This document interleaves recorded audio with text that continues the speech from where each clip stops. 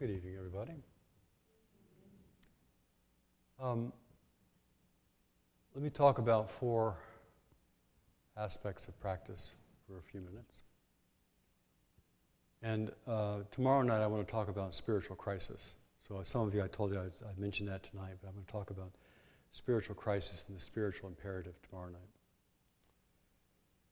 So the 4 points are, first off, if we look around and we see people, any of us, we know we all are busy doing things. We are doing beings. We get up in the morning and we brush our teeth or comb our hair or get breakfast or get in the car or go to work, or we are doing beings. And so that's just an observation, that we will be doing things. We will have goals. We will have intention. There's no way not to have intention. So it's very important to acknowledge that, especially in traditions that talk about don't have desire or other things like that. Because we will have intention. We will do purposeful activity. It's a given. And the next part is each of us has a whole range of experience. Whole range of experience. And it's different for each person. Each person has got a whole range of feeling.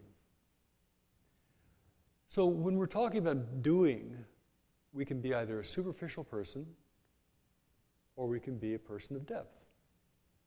And what's the difference?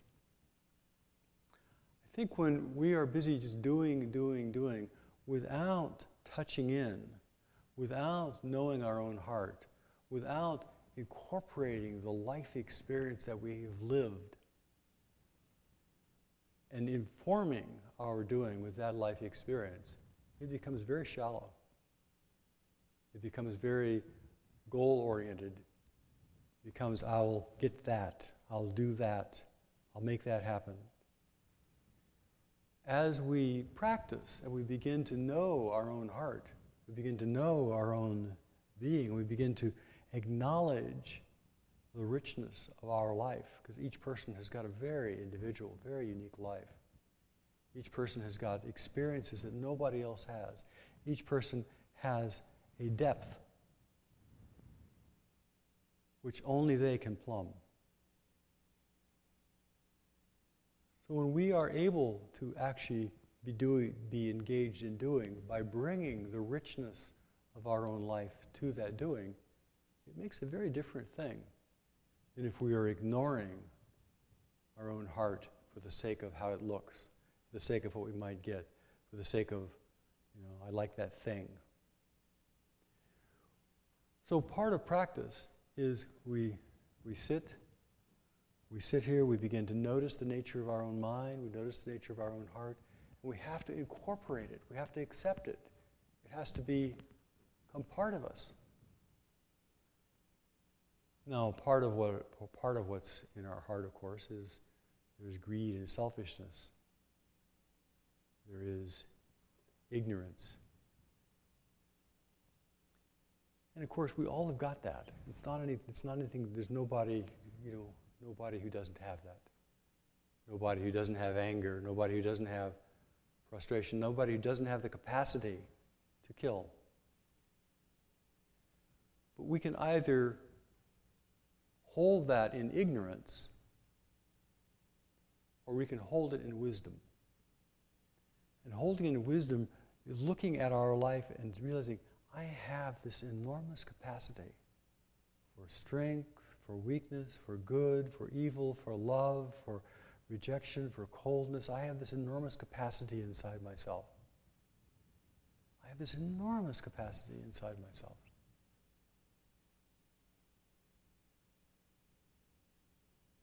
How will I choose to express it, to live it? So when we are just doing on a superficial level, doing, I want to get this, I want to get that, I want to get that, and without knowing our own hearts, I think it's a very superficial life. And often we see people who are regarded as very superficial. When we can bring the depth of our being, it creates a much richer meeting. So what does that mean? That means that when we are downstairs talking after this little talk, meeting each other, if we're just putting on a nice smiley face and nobody can see our heart, it's a very superficial contact. And you say, yeah, what's the point? If, on the other hand, our being, because we are present, because we are aware, because we are integrated with our heart, we can meet people whole being to whole being. We have a rich connection. So the other aspect of depth is connection, is interconnection, is interpenetration. I always enjoy when I get to meet people. I went to a 50th anniversary reunion with the Rochester Zen Center. And there were people back there who I'd practiced with for 48 years ago, some of whom I still know. And we had a depth of connection because we had practiced very intensively in some very difficult circumstances. And we knew each other very, very well. And there was a recognition as we met one another. And I think that provides a kind of depth to a relationship. It provides a kind of depth to our social interaction. It's a recognition. Oh, this person too has gone through a lot of interesting things. This person too has touched the depths of despair. This person too has hopes and aspirations. This person too knows what love is like. And then depth becomes a recognition. We meet somebody and we can recognize people of depth according to the depth that we have in ourselves.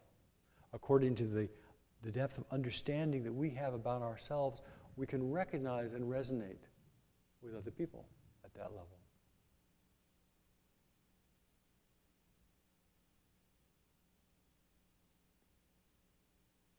Now there's a third aspect. So the first aspect is we are doing beings. The second aspect is we are unique and deep beings.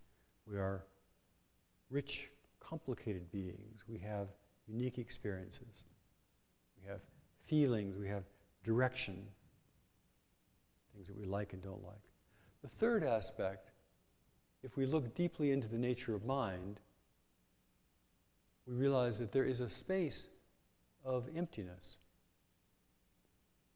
Not in the emptiness of the sense that there's a big hole somewhere, but at the core, if I'm asking you right here, right now, who are you? I ask you, who is it that thinks the thoughts that you have right now? And you look inside, think, where are these thoughts being thought?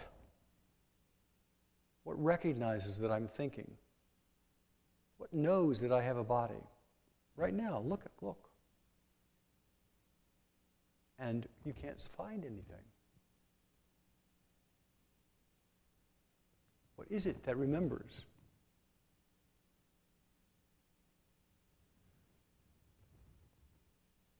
Somehow it comes out of this mysterious process. This mysterious process. Things appear. Recognition appears. Words appear. Feelings appear. At our core, we are spacious. At our core, there is space out of which creative things are constantly coming. And it may be creative in the sense of words, it may be creative in the sense of making something, it may be creative in the sense of our connection, it may be creative in the sense of awe at the sky, it may be creative in lots of different ways. So the third part is there is this boundless, bottomless experience, space that each of us has. As we can touch that space, our fixed idea of who we are, I am Hogan, I'm a 67-year-old man, I do this for a living, I have this for a wife, or that for a wife, or her for a wife, or it, all the things that we have that make up our life. When we begin to touch the depths of our being, when we begin to touch the spaciousness at the core, we realize, all of these things, all of these people, all these situations are simply passing through my life. They're all temporary. They're all temporary. We've all had probably many jobs. We've all had many, many relationships of one sort or another. Had many friends, and the friends, they come, they're close, and somehow they disappear. We've all had many thoughts. The thoughts come and they go. We've all had many songs. We've all had many passionate feelings. They arise, they disappear. They pass through our awareness. We are nothing but awareness itself. So that's the third point, is that we are space. We have a space inside of us. We have room to move. We have a creative place. We're not a thing. We're not a zombie. We're not a lump. We're not an android. We're not a fixed thing. It's the third part. Well, the fourth part is, how do we put those things together? How do we put together the fact that we are going to be doing something? Everybody's going to be doing something. We will be doing something. Secondly, we are people of richness. We have a depth of being. If we're all insightful, if we've at all looked into the nature of our own mind, there is a depth of being right there. Three, we're not a fixed thing. There is spaciousness in our mind. There is spaciousness. We have a capacity. Another aspect of that space is, I am not actually located inside, outside, or in between. That I and the world are simply two aspects of the same thing. They co-arise. That my seeing something and its arising are simultaneous. We all live in different worlds. So when we put together, I'm going to do something, I have deep feelings about what I'm going to do, I and the world co-arise and there is spaciousness there, then we look and see, what am I called? What does the world call me to do? And sometimes that calling comes from the inside, saying, I got to do this, I've got to express that. And sometimes we see the call from the outside. This is what I need. This is what the world needs. And then it comes forth from us. So often, when I'm giving this kind of sequential talk, I suggest that making vows, making heart-based vows, making core of your being-based vows, for the benefit of your future self and the benefit of the world, is important. Making heart-based vow that says, I'm going to do something, I'm going to bring my whole being to it. I'm not just going to bring half my being to it, I'm going to bring my whole being to it. The richness of my being. And I think what we also find when we look down more and more deeply inside of ourselves, that the greed, anger, and ignorance that often run people is not really in charge, but that the four immeasurables, loving kindness, compassion, sympathetic joy, and equanimity, are really at the foundation. So when I'm going to bring my whole being, I'm going to be bringing the depths of my love, the depths of my compassion, the depths of my joy at other people's joy, and a broad, equanimous mind that looks out at the vicissitudes of the world and the comedy of the world with evenness. I'm going to bring that whole richness. And I have creative space. I can bring something in the world which nobody else can bring. Each of you can bring something into the world which nobody else can bring, out of the spacious nature of your own mind. So then we make a vow. What can I do? What's important for me to bring? And of course, at different ages in our lives, there are different levels of the things that are important. When people are, just getting started in life, they have to kind of fumble around and figure out, what in the world do I do with these things, And they have to get a job, they have to take responsibility. And at each stage of life, there is the old is gone, passes through, and there's a new challenge to bring our richness of our life forward in some way. So Dharma practice is a practice of ever-increasing genuineness, integrity, ever-increasing broadness of vision and view.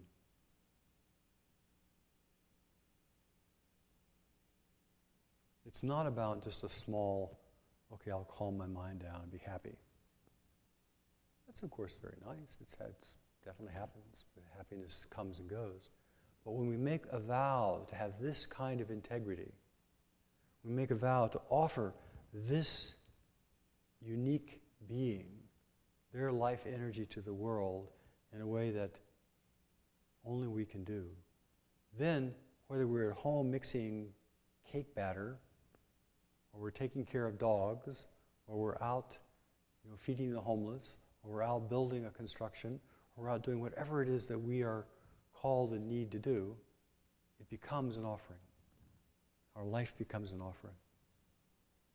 And that, to me, is a very important and vital aspect of the spiritual life. This life is an offering. And when we make an offering, people benefit from it. So as we change and as we become richer and as we richer inside, as we have more integrity, as we kind of accept the fullness of our being, as we change, the world changes. As we change, what is drawn out from us changes. As we change and have more integrity, then there is a way of coming forth regardless of whether the world is falling apart or not. There is a mandate to be genuine. There's a mandate that we have from who knows where, from the heavens, to become the rich person that we have the capacity to be. And it doesn't matter who gets elected president. It doesn't matter. It doesn't matter whether we have the great earthquake. It doesn't matter. That same imperative is always there in our hearts. So I encourage you to think clearly about your intention for practice. Think clearly about what is it that these hands can do, who I can touch, and then bring your whole being to that with commitment, with patience, and with love.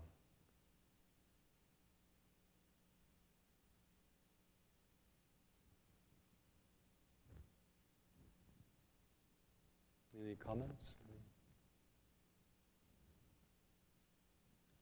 Mr. Alan Whitaker Emmerich.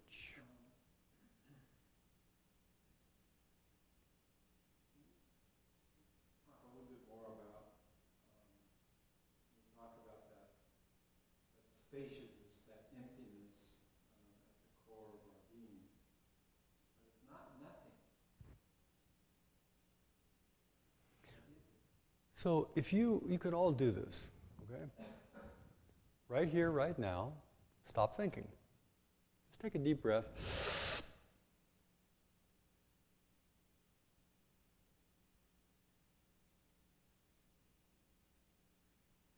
And as you hold your breath, just stop thinking.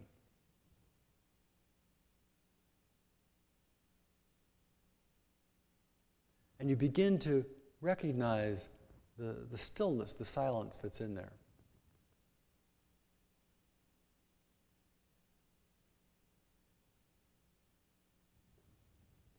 So do it again. Take a deep breath. Stop the mind and turn your attention to the silence that's at the core.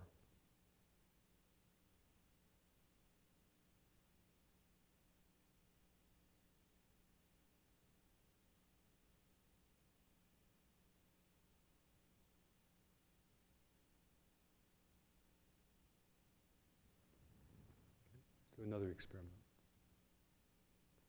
Close your eyes. I've done this with you many times, some of you. Look and see what's behind your eyelids. It's not black. Classic descriptions are it's mottled black and white or black and white and red, snowflakes, static, movement. It's not. The visual field is still present even though your eyes are closed.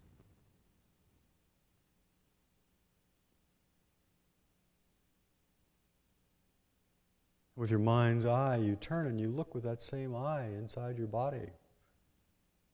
Frankly, it's made up of the same stuff. Or you can listen to sound. If you listen deeply to sound, beneath the tones, it's the same stuff. The infinite quivering movement of life energy. A whole series of practices you can do with that. Another thing you can do to touch this is, okay, everybody can feel their hand, no problem. So you let the hand be completely still, and then feel the inside of the palm. Turn your mind to feel the inside of the palm, the warmth, the tingling, the temperature, whatever temperature it is, the weight, presence. When you're feeling things from the inside out, and the mind is not moving, they don't have a shape.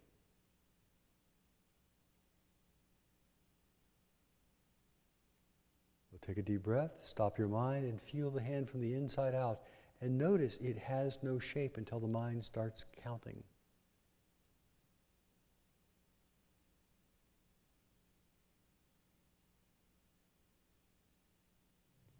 If the mind is not moving, then the spacious awareness, the spaciousness of our own being is there.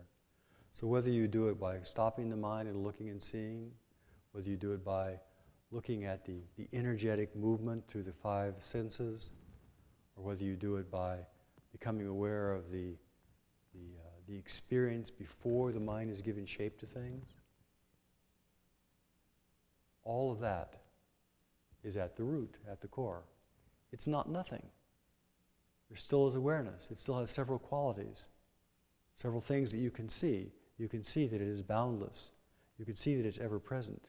You can see that it's tingling with aliveness. You can see that it's self-revealing. You can see it has no beginning. You can see it has no end. All thoughts have a beginning and end, so it has nothing to do with thought. All sensations have a starting and stopping, so it has nothing to do with sensation. It is a fundamental awareness at our core of our being. So part of practice is learning to recognize that. And then to express that. Everything comes creatively out of that. That's a zip course in that particular teaching. And yet there's some sense that it's unique. I think that That stillness doesn't have an essence, but it manifests itself in each of us differently. well, it belongs totally to you in your life. And yet its expression is so unique and different. But when we see the common denominator of all things, you know, we are all just the same inside. We are all just the same. All things are just the same. All things come from that great source. That's a good question. That's a koan that you can really investigate. It's got a real answer. I thought that the boundlessness of Wujud was the same boundlessness as him. How could there be a me and a him in boundlessness? Well, what we were. His boundlessness has got to overlap your boundlessness. That sort of substrate, that aliveness. It doesn't have a beginning, doesn't have an end, all of that. Okay. We're all made up. Okay. Well, it's not a matter of understanding. What's your experience, Callie?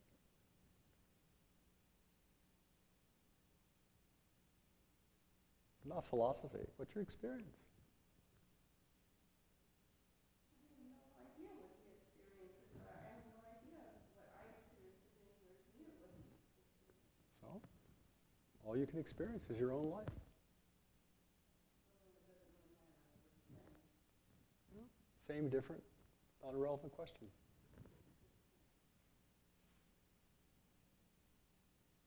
We just love to make distinctions like that, but at the level of the non-dual, there's no point.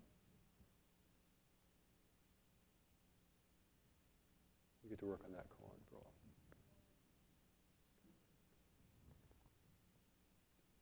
Anything else?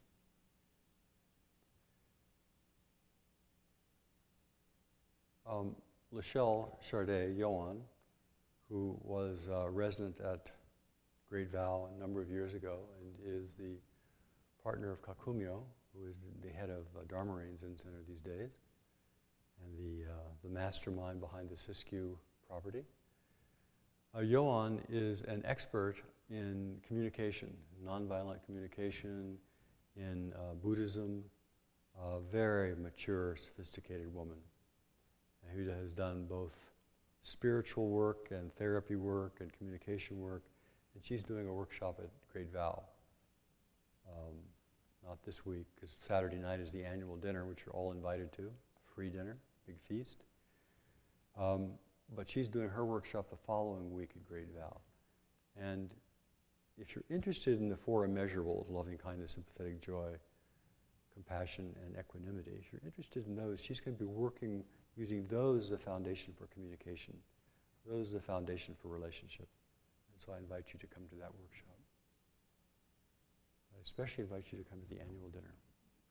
If you have books you'd like to exchange, almost any genre, you're welcome to bring them.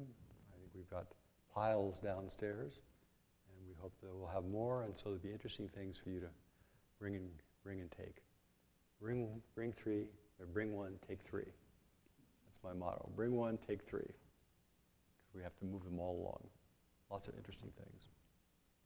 Thank you all very much for being here. Thank you for listening to me for a few minutes.